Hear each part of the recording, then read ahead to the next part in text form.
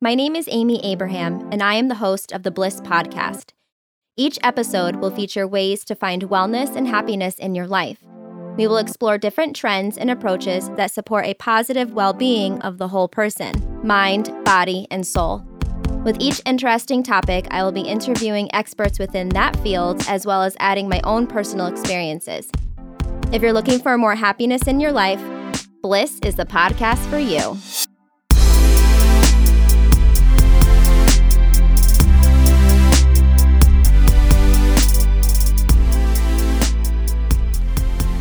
Hello, listeners, and welcome to 2020.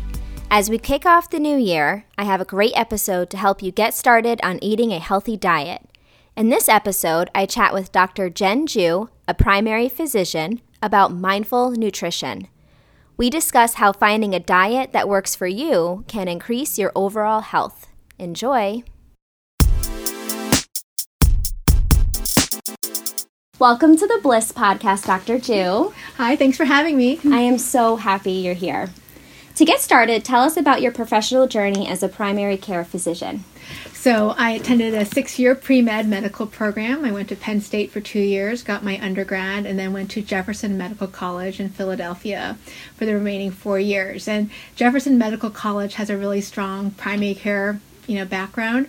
And so, when I was there, I volunteered in homeless shelters and really had some great experiences with the family medicine department there. And I thought, of all the different fields you can go into, what is a field that you can really make an impact most broadly across the entire, lifespan? And not only that, how much more richer can your treatment be if you understand even the family social dynamics, and you have that opportunity because you can treat kids as well as adults. Right. So you see the whole spectrum and all the highs and lows of their life. Feel like you can be there. So after that, I went to Brown and I did my family medicine residency there. Mm-hmm. And then I got married. And my husband is from Connecticut. So that's how I ended up here and having a primary care practice in Bridgeport. Great. Mm-hmm. Thank you for sharing that. Yeah. So I'm really lucky to be able to sit with a doctor and to ask you all of these questions. And I hope that listeners, I'm asking the questions that you want to hear.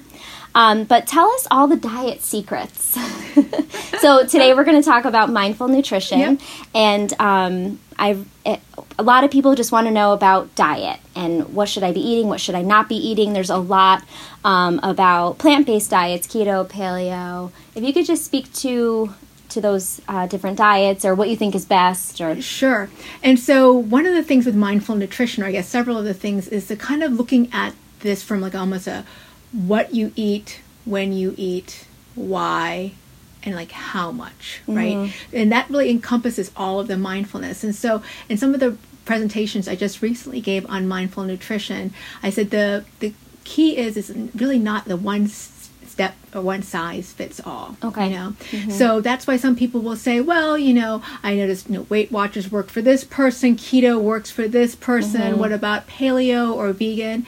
And it's because we still haven't gotten to the point in medicine where we're truly individualizing whether it's prescriptions or let alone nutrition. So some people might be faster at metabolizing like protein or more efficient with protein. Some of them might be more efficient with like carbs or fats, and that's why some people might do very well on a relatively higher carb but vegan diet, but others may not do well with that or feel sluggish or what have you and need a more high protein kind of keto paleo diet. I would say that sometimes with the keto diet, one concern is how sustainable it is, because it is eliminating a lot of food groups or drastically reducing them, and so you do have to be mindful that maybe in certain situations, whether it's that or being vegan, where you would have to use judicious use of supplements to be able to maybe round out what might be missing from a more balanced diet. Right. So I think, I was just going to say that thinking about, a lot of people say, whatever works for you. And I think that sometimes that gets tossed around as an excuse. Yes. But this, you are saying that it is whatever works for you. It is. And the key here with the mindfulness piece is really paying attention to how your body feels and responds. So part of that is so if you notice that you're saying, okay, I want to eat a high protein, maybe high fat kind of, keto diet, but I'm feeling sluggish. I'm not feeling well. Maybe if you do have some weight that you want to lose to be at a weight that's more consistent with a, healthy weight range, and it's not budging. Okay, so maybe there's something right there. Right. Other people might be needing to be mindful of food intolerances, right? Yes. So if you're a vegan, for example, and you have a strong gluten insensitivity or soy insensitivity, maybe you have a sensitivity to nightshade, like eggplant or what have you, so then that's not going to work for you. Yeah, it may be much more challenging. I mean, of course, you might be able to eat rice or other non-gluten grains, right.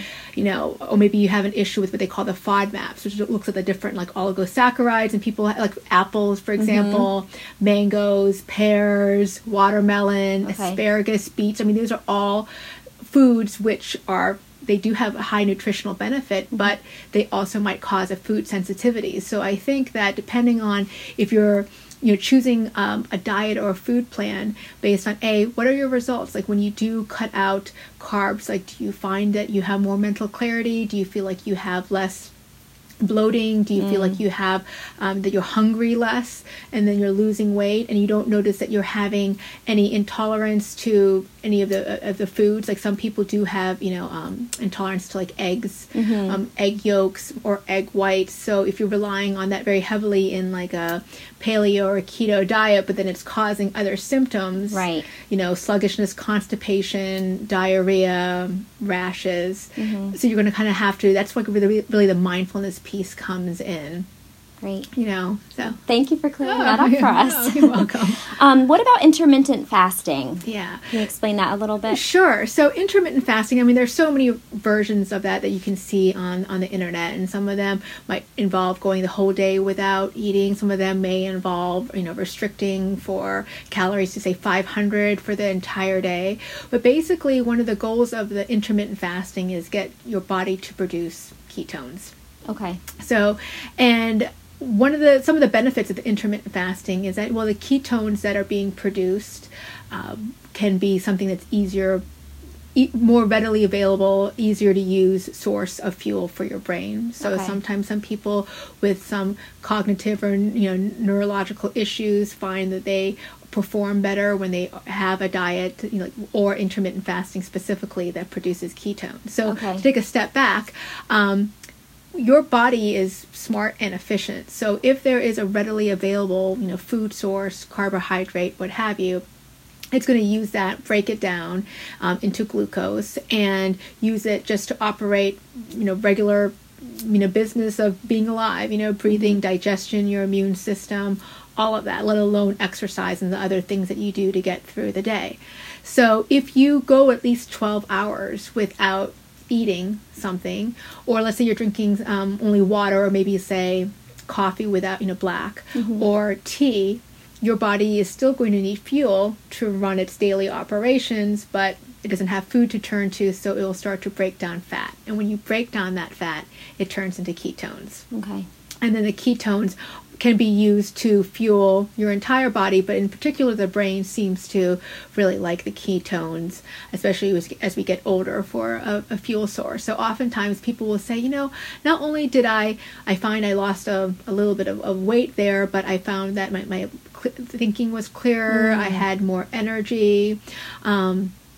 With the intermittent fasting, oftentimes people there will be like an adjustment of like leptin and other kind of substances that our brain makes that helps regulate hunger and food cravings.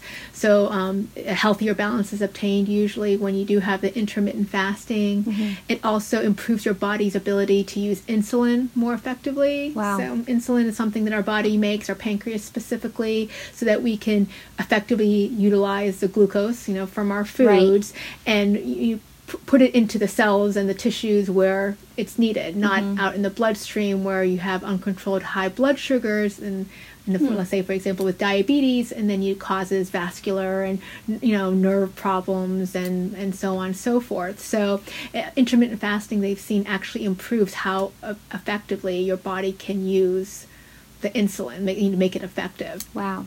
So is this something you would recommend for somebody who's trying to lose a little bit of weight? Yeah. Yeah. I mean, some people really do find, I mean, part of it I think is because of the, there's reduced calories, right? I mean, so if you're used to eating until like 10 or 11 p.m. or whatever, and you stop eating at 6 p.m., and maybe normally you would have been sitting in front of TV with a bowl of ice cream and some pretzels and stuff like that, and you're like, well, that would have been like 600 calories. So there is that part too, but there's also the specific act of it takes more energy to burn fat, and your body is burning the fat when it's in the intermittent fasting, which is a minimum of 12 hours mode. So it's burning the fat, which in and of itself is going to require calories, right? Right. And you're burning your own body fat, as well. So there's that part too. And because the way it kind of affects the production of leptin and these other substances that help us regulate hunger, and like these different cravings, I think that during the rest of the day when you are eating, you may tend to not go after some of the higher sugar food. So it affects it on that end as well. Oh, wow. That's great. Thank you for sharing. Yeah, you're welcome. So I recently read online that caffeine doesn't dehydrate you, but I always thought it did. So could you speak to that a little bit about, drinking coffee and caffeine or having caffeine with tea? Does it really dehydrate you? Yeah, caffeine is a diuretic. So I was a little surprised to hear that, it's not dehydrating per se. I mean, there is, liquid, right? So it's with water, but overall it tends to be more of a diuretic. So I think that when you are drinking something with caffeine, you're going to want to also be mindful that you're having some of the non-dehydrating or non-diuretic substances that make you lose water. So definitely caffeine can be. That's proof, friends, that you can't believe everything you read online. So speaking of water, can you give us some ideas or tips on how much water we should be drinking and why drinking water is important? Yeah, absolutely. So a lot of times people will say, drinking water is overrated. You'll see a lot of the naysayers and stuff like that online. And I would say, at least kind of, half your body weight in ounces, and certainly more if you're, out, like let's say you're just walking outside, gardening, and you're losing a lot of,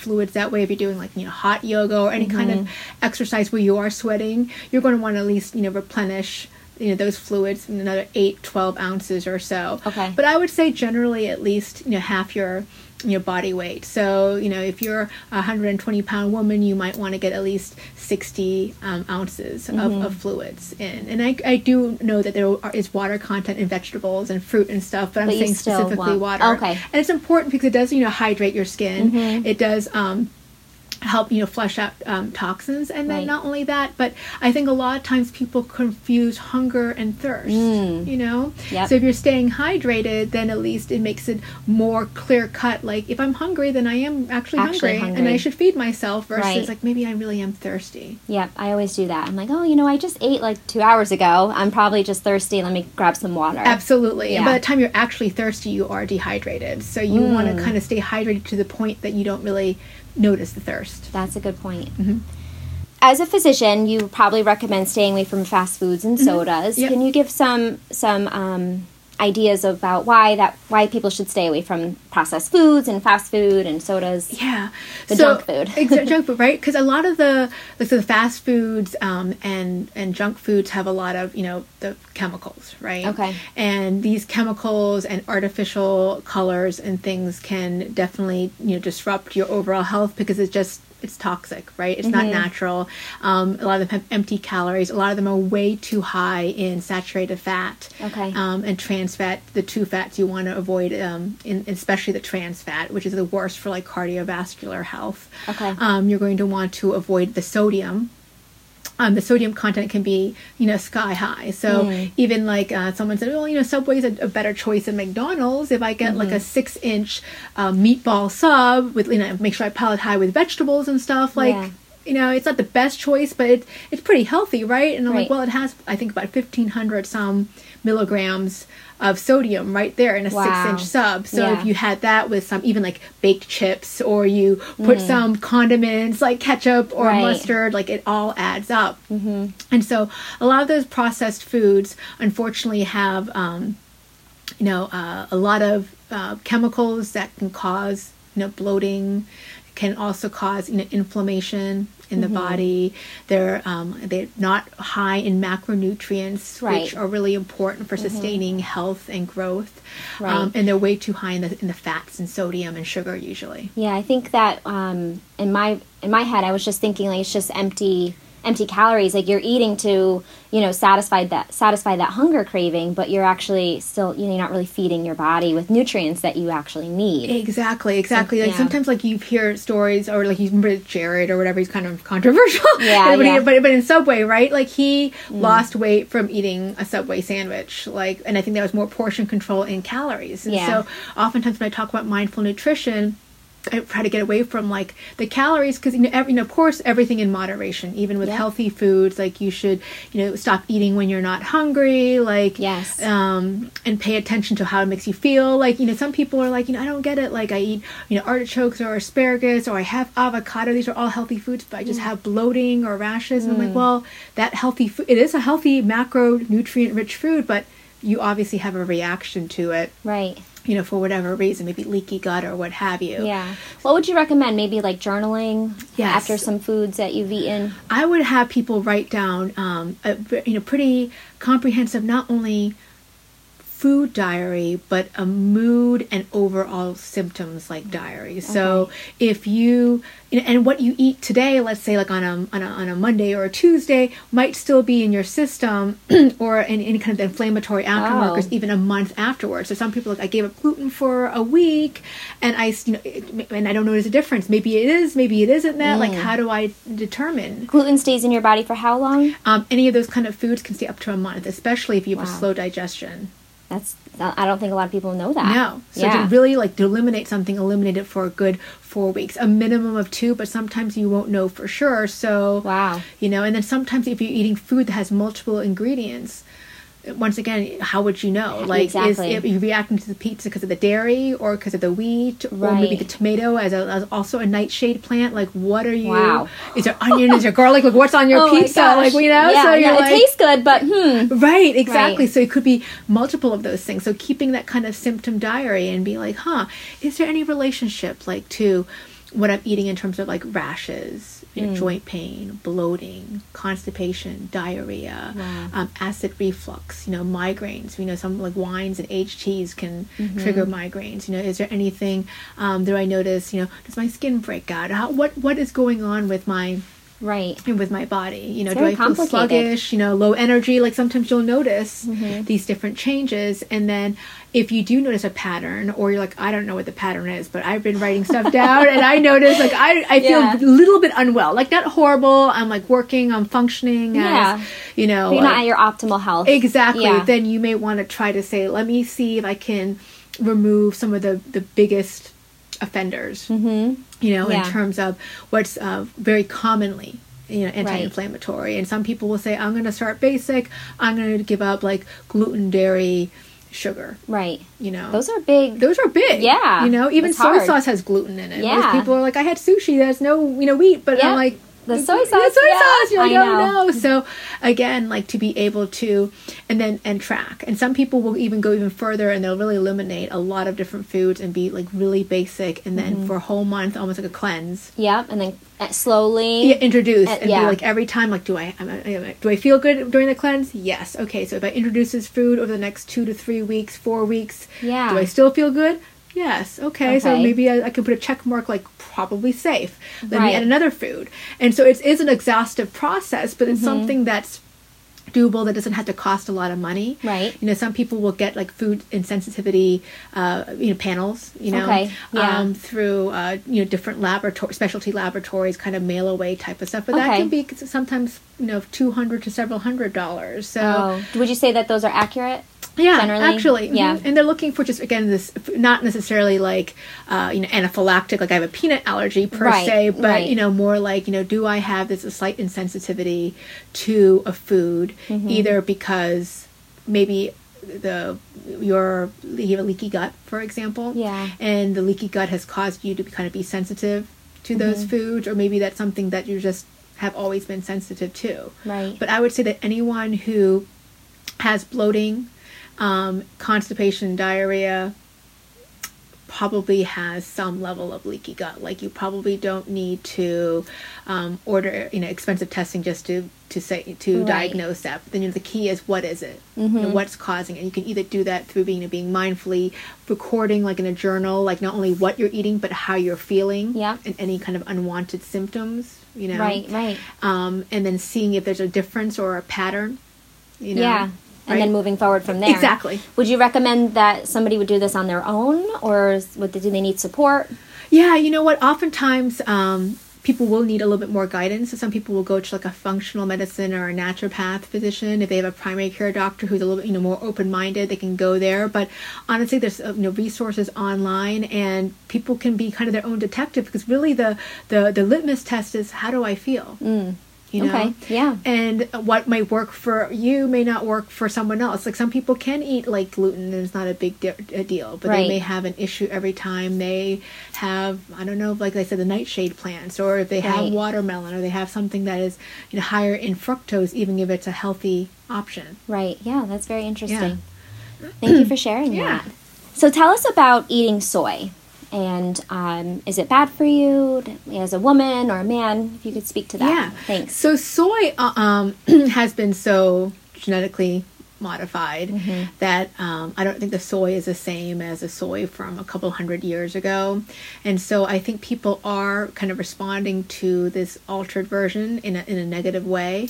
And although soy in general does have a lot of benefits, I think that for some women who are concerned about estrogen kind of responsive cancers, they are very careful to limit their soy to maybe only a serving or so a week. Right now, no, I don't think any oncologists are saying, coming right out of the American Cancer Society, saying you must avoid all soy if you've had, say, breast cancer or ovarian cancer that is estrogen responsive. But the soy is kind of the natural or phytoestrogen. So in general, I think like everything in moderation, a couple servings a week, maybe some tofu there, maybe some edamame beans, maybe some soy milk, probably okay. But separate from the whole question of the effects of the phytoestrogen or the natural estrogen, if you're noticing issues with any kind of GI symptoms or aches or pains or rashes, that might be one of the things to remove from the diet, because some people are just sensitive to it now, especially since it's been so heavily modified.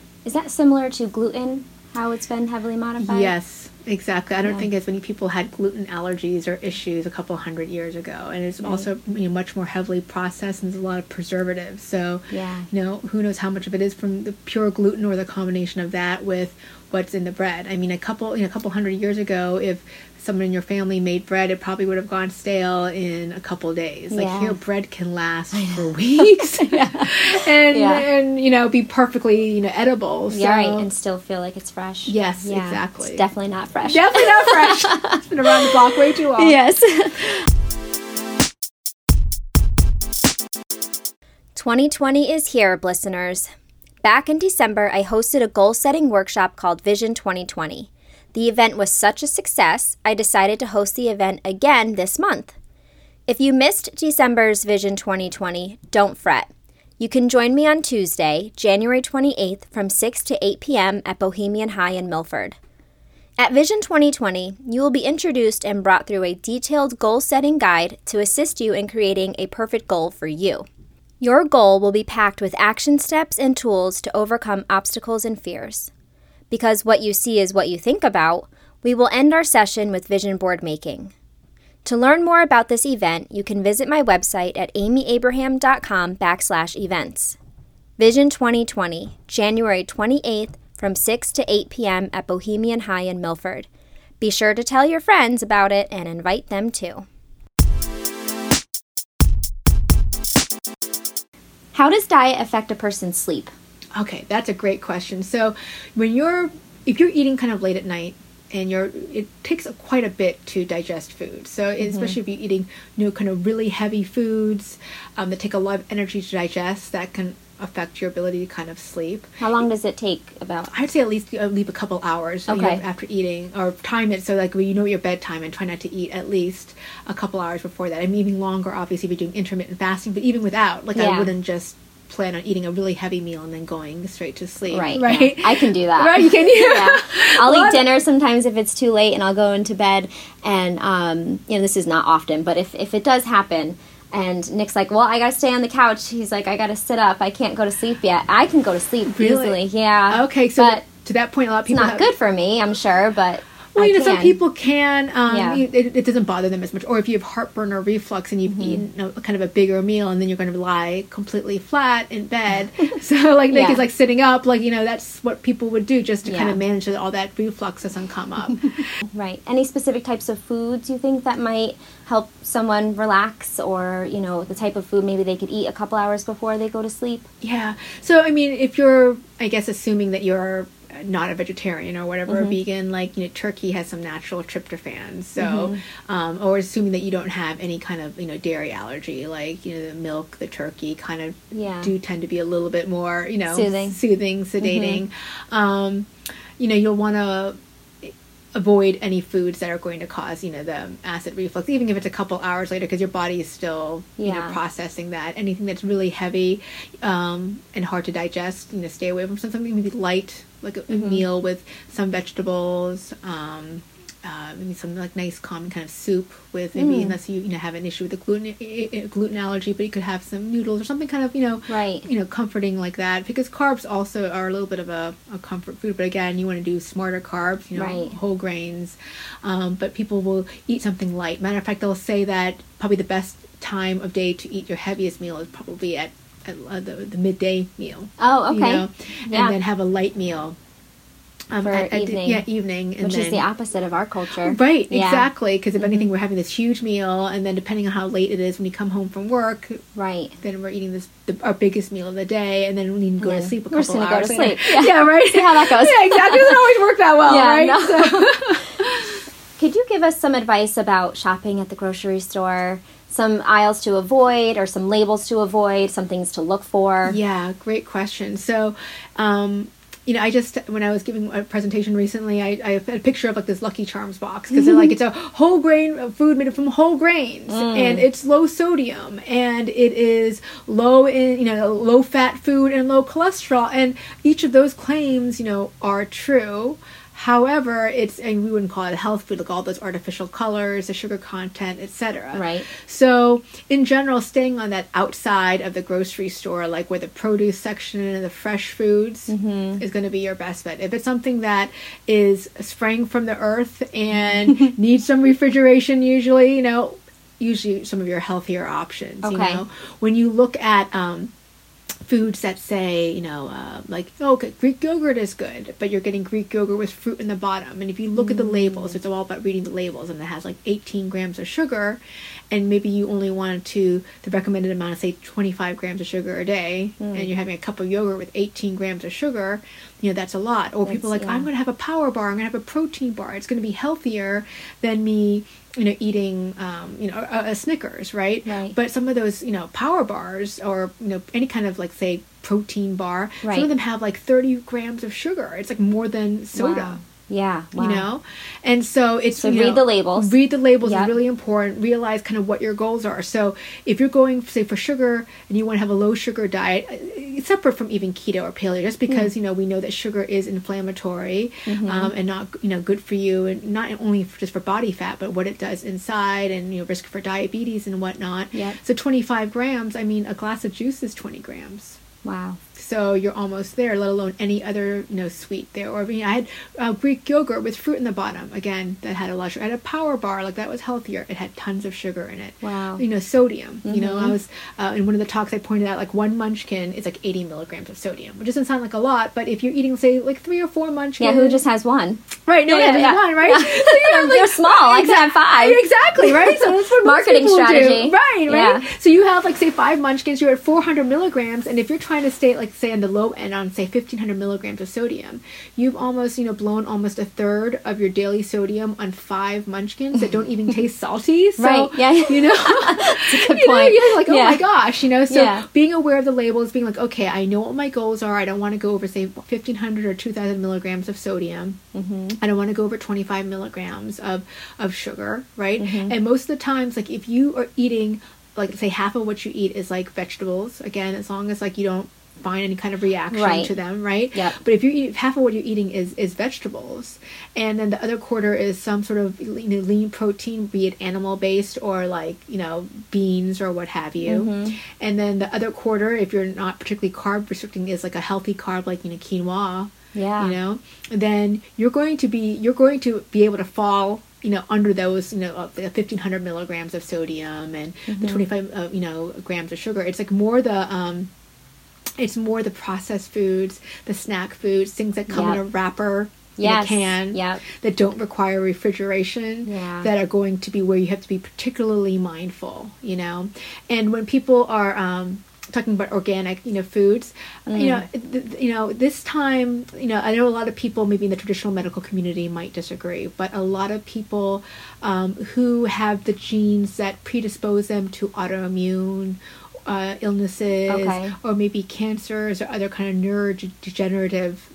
illnesses, those chemicals and pesticides and other modifications can sometimes adversely kind of trigger and activate some of the DNA that maybe we'd rather keep quiet, the more disease producing DNA. So we say we can't control the cards that were, dealt, but we can control how we play them. Exactly. So do we want to kind of activate, or trigger a process of inflammation that might trigger the expression of some genes that might lead to certain illnesses? So as much as possible, if you can, stick with organic foods, great. I mean, the cheapest thing is, although it's time dependent, is growing your own food, right? I mean, a packet of seeds, or even buying the little plants already started. Yep.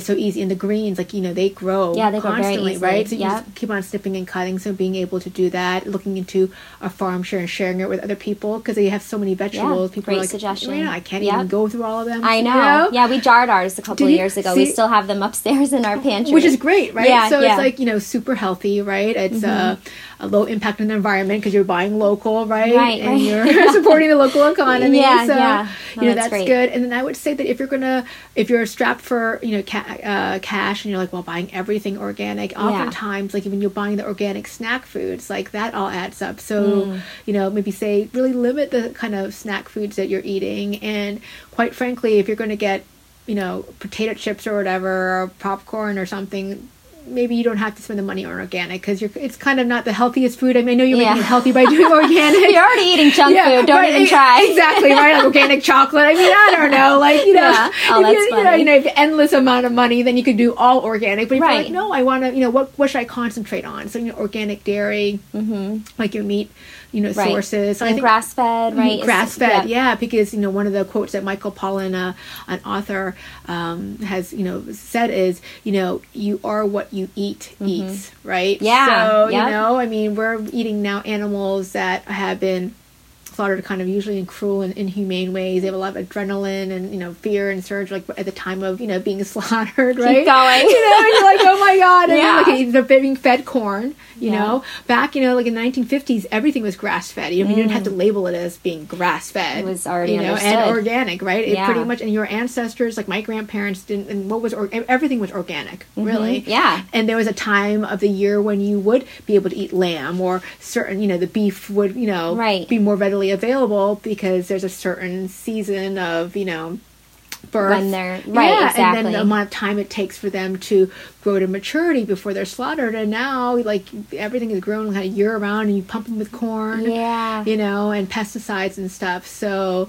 the meat isn't as healthy. So if you can even, do buy locally, like I think there's something, I think in off of Wheeler's Farm Road in Milford, that I think they sell like half a cow or whatever, kind of more grass-fed type of beef, or investing a little bit in some of this organic or grass-fed kind of protein if you're going to eat animals, right? And then the dairy. I think a lot of the hormones and stuff that we're putting in there are causing, you can even see changes. I think the girls are developing a lot sooner. And also then with the produce, like the vegetables and stuff like that. Like now if you have a banana, because the peel is thick, by all means get an organic banana, but if you're like, if you had to choose between that and organic lettuce, or organic strawberries, which have, the soft skin, which Yeah. everything kind of permeate, I would Yeah. choose to spend my money on the organic strawberries and be like, I'll just buy the regular banana. you Okay, know? yeah, because when you peel it, you're just eating Exactly. what's It's inside, the even right? thing with like the avocado, right? Like you can. What about, because someone else said this to me, I mentioned that to me, Mm-hmm. and then I'm always like, I'm a thinker. Yeah, so yeah. then I'm like, okay, well, what if, this is my what if. So if there's pesticides on the banana, Mm-hmm. and then it rains, Yep. and then the pesticide runs off, I'm assuming, into the soil, does Yes. it get, pulled up through the plant again, through the soil, and then is the inside of the banana? Absolutely. No. And this is an excellent question, because this Yeah. is why a lot of people are so, passionate about, environmental issues. Yeah. Because even if they're doing organic, like if your rainwater is contaminated with arsenic and other pollution, the what do air you- quality, Yeah. the soil, Yep. if we're like, pretty much beating the earth to death and, high production, not giving the earth a chance to kind of breathe and recuperate and what Yeah. have you, and you're having, soil that's deficient in good, nutrients. Yeah. then absolutely, Yeah. so then those plants, so that's why, what you environmental, can. yeah, exactly, and Yeah. environmental issues really, really matter too, Yeah. It's important to. yeah. It's a whole cycle. It is. It is absolutely all Yeah. kind of connected, right? Yeah. What would you say is the number one thing people should focus on no matter which diet they have? I think that most of the time people are so judgmental about themselves and their diet and their foods and appearance and weight and everything. And that I think that no matter what kind of food plan or lifestyle that you're choosing, that you're choosing something with the goals of, I want to give myself the best nutrients and the best fuel so I can live my best life and be at my most optimal health, Right. It's fine if people are choosing to pursue a certain kind of diet plan to lose weight. And certainly we do know that obesity carries its own risks. But Yeah. oftentimes people are so rigid and they become a little obsessive Yeah. about the foods, and there's a lot of guilt and a lot of shame. Yeah. And even sometimes the obsession, they call it orthorexia, an obsession. So it's not anorexia, but orthorexia, like an obsession with like absolute perfect clean eating, like all of the time. Yeah. So I think that to be kind of kind to yourself and to pay attention to what you're eating and to really be very mindful about, I'm doing this as treat eating almost as something sacred. Like, Yes. here I am having the opportunity to nourish myself.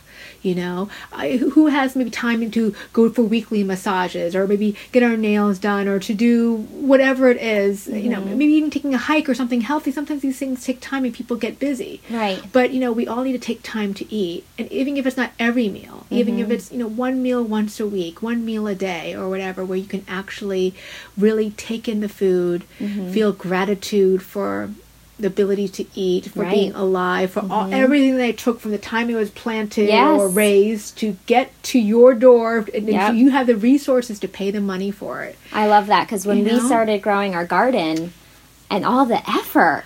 It is. And we had like, we our first garden, we produced a lot. And like I said, we ended up jarring most of our tomatoes. Yeah.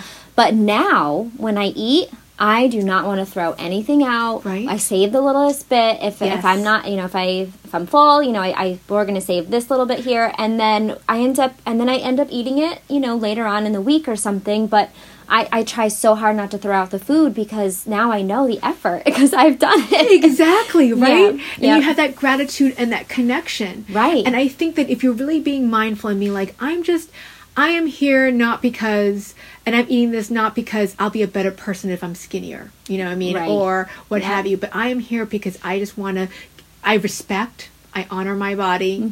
I want to, it's a gift, Yes. health is a gift, and my being here is a gift, and I'm going to treat the eating as sacred. And of course, there's times when you're going to have fast food, and I think in general, if 80-90% of the time right? Yeah. You are making choices that are in alignment with your goal of having good nutrition and good health.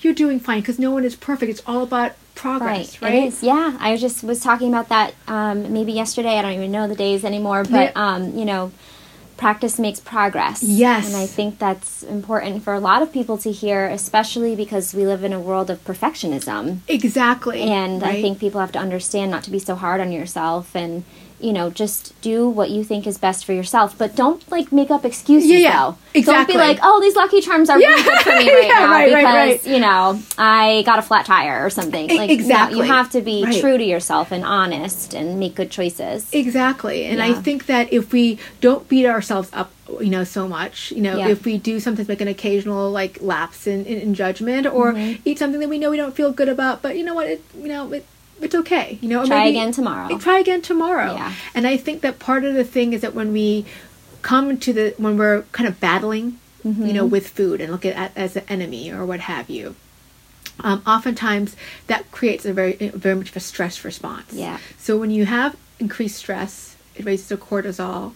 There's more inflammation, right? You're going to tend to make poor food choices. It's going to, you know, even the inflammation and the increased cortisol and metabolism decreases. You end up, you know, craving more sweets and salty foods along the whole process. So if there's a time when you maybe don't make the best choice, you drank too much, you ate too much, like whatever, like it happens, they say, like, instantly forgive yourself. Yep. Just be like, that's it. It's okay. Because like, your mind will control your body, how your body feels. Exactly. Yeah. You know, and you want to live life in a way, at least in respect to food, but in many other things too, with a I choose versus I can't. So I'm like, oh, well, I can't have that donut because that'll make me fat. Right. Right. Yeah. Or I choose not to have that donut this time. Maybe there are other times I will, depending on the situation, right?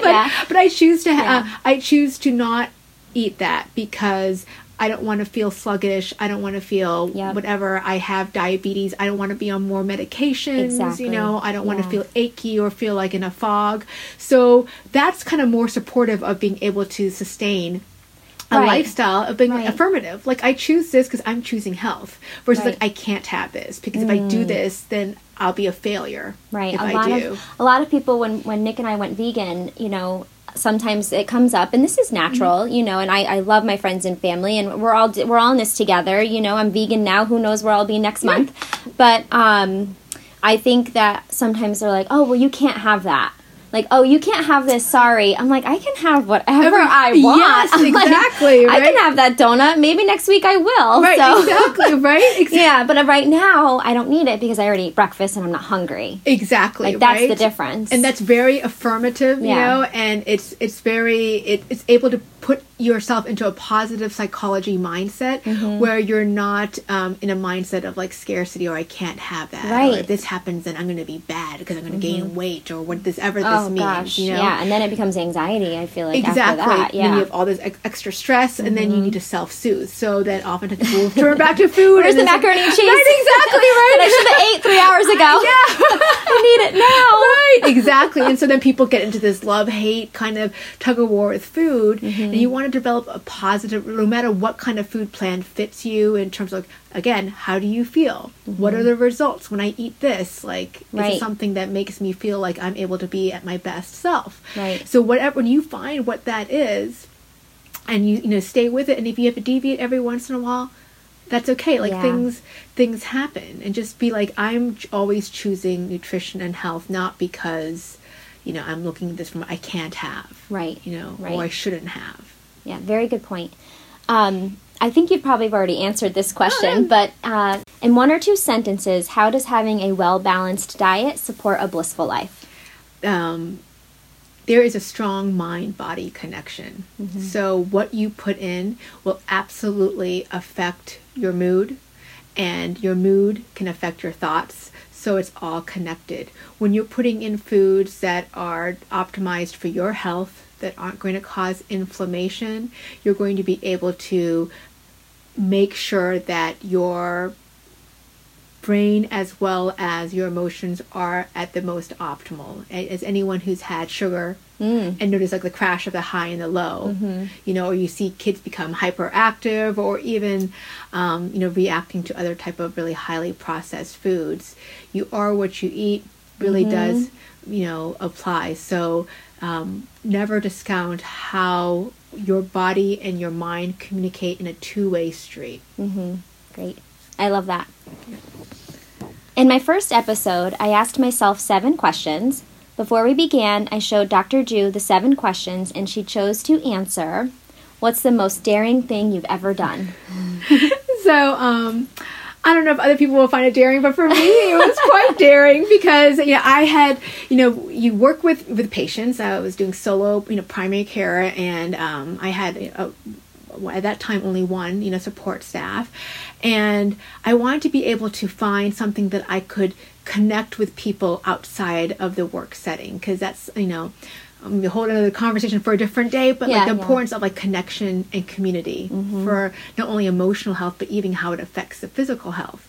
And so, I thought, well, I play the piano, but I don't really, I'm not well enough to be in a band per se, and I like to dance, but like, again, it's been a while. So I saw, back in 2010, an ad in like the Milford Mirror, and it was like open auditions for a play, and it was like I think it was a Broadway, I forget what it was. I'm blanking on it, but it was by Neil Simon, and I was like, why the heck not? Like, I had never acted before in my entire life, and I went there, and they were like, show me your resume, and I'm like, nothing. Like, you didn't do anything in high school? I'm like, nope. And then they're like, headshot, nope. Like, everything. They're like, okay. Like, and I didn't even know at that point, like, basic terminology. Like, what is stage right or stage left? What's upstage? What's downstage? Like, any of that. But I really liked, meeting all these other very creative people. And as I got cast and stuff, it became a challenge because it kind of really, it does embrace like this mindfulness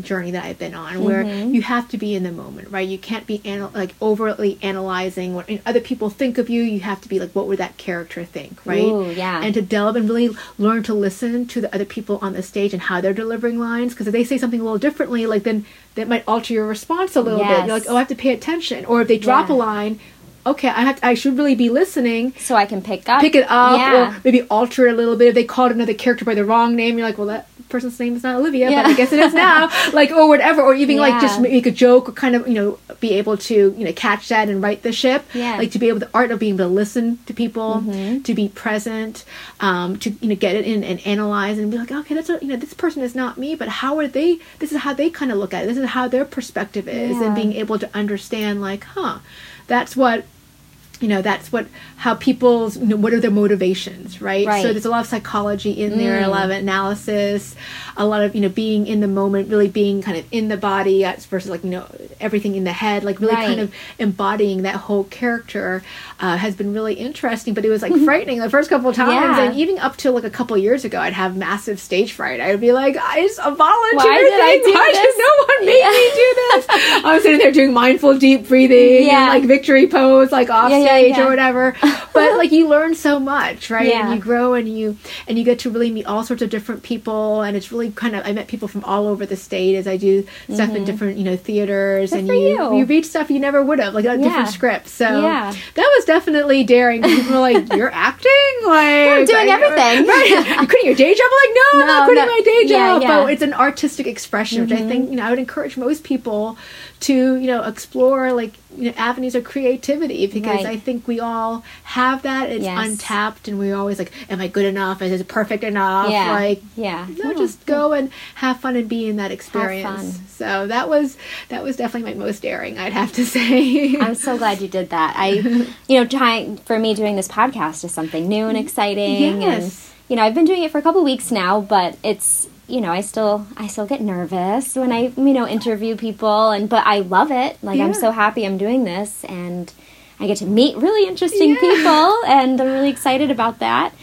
This has been extremely informing, and I am sure the listeners would like me to thank you, Dr. Ju, for all of your advice and expertise today. My pleasure. And if people would like to learn more about you, where can they find you? At this point, probably the easiest part is if they would like to email me. I can give you my email address. Sure, you could tell us, and I can add it to the episode section in the front. Sounds good. Yeah. It's a jenju1@yahoo.com. So JENJU, the number 1 at yahoo.com. So I'd be happy to have people keep in touch and let me know what their thoughts are and what worked and what didn't and what maybe other topics they may be interested in me having. Oh, that would be great. Yes. Yeah. If you have any other suggestions for Dr. Ju and I would love to hear about that too. Yeah. You can follow me on Instagram at Amy_Abraham. Not .com. But you could also email me at amyabrahambliss@gmail.com, and you could also find me on my website, amyabraham.com. Thank you so much. You're welcome. It's been great. Thanks so much for having me. I really appreciate it.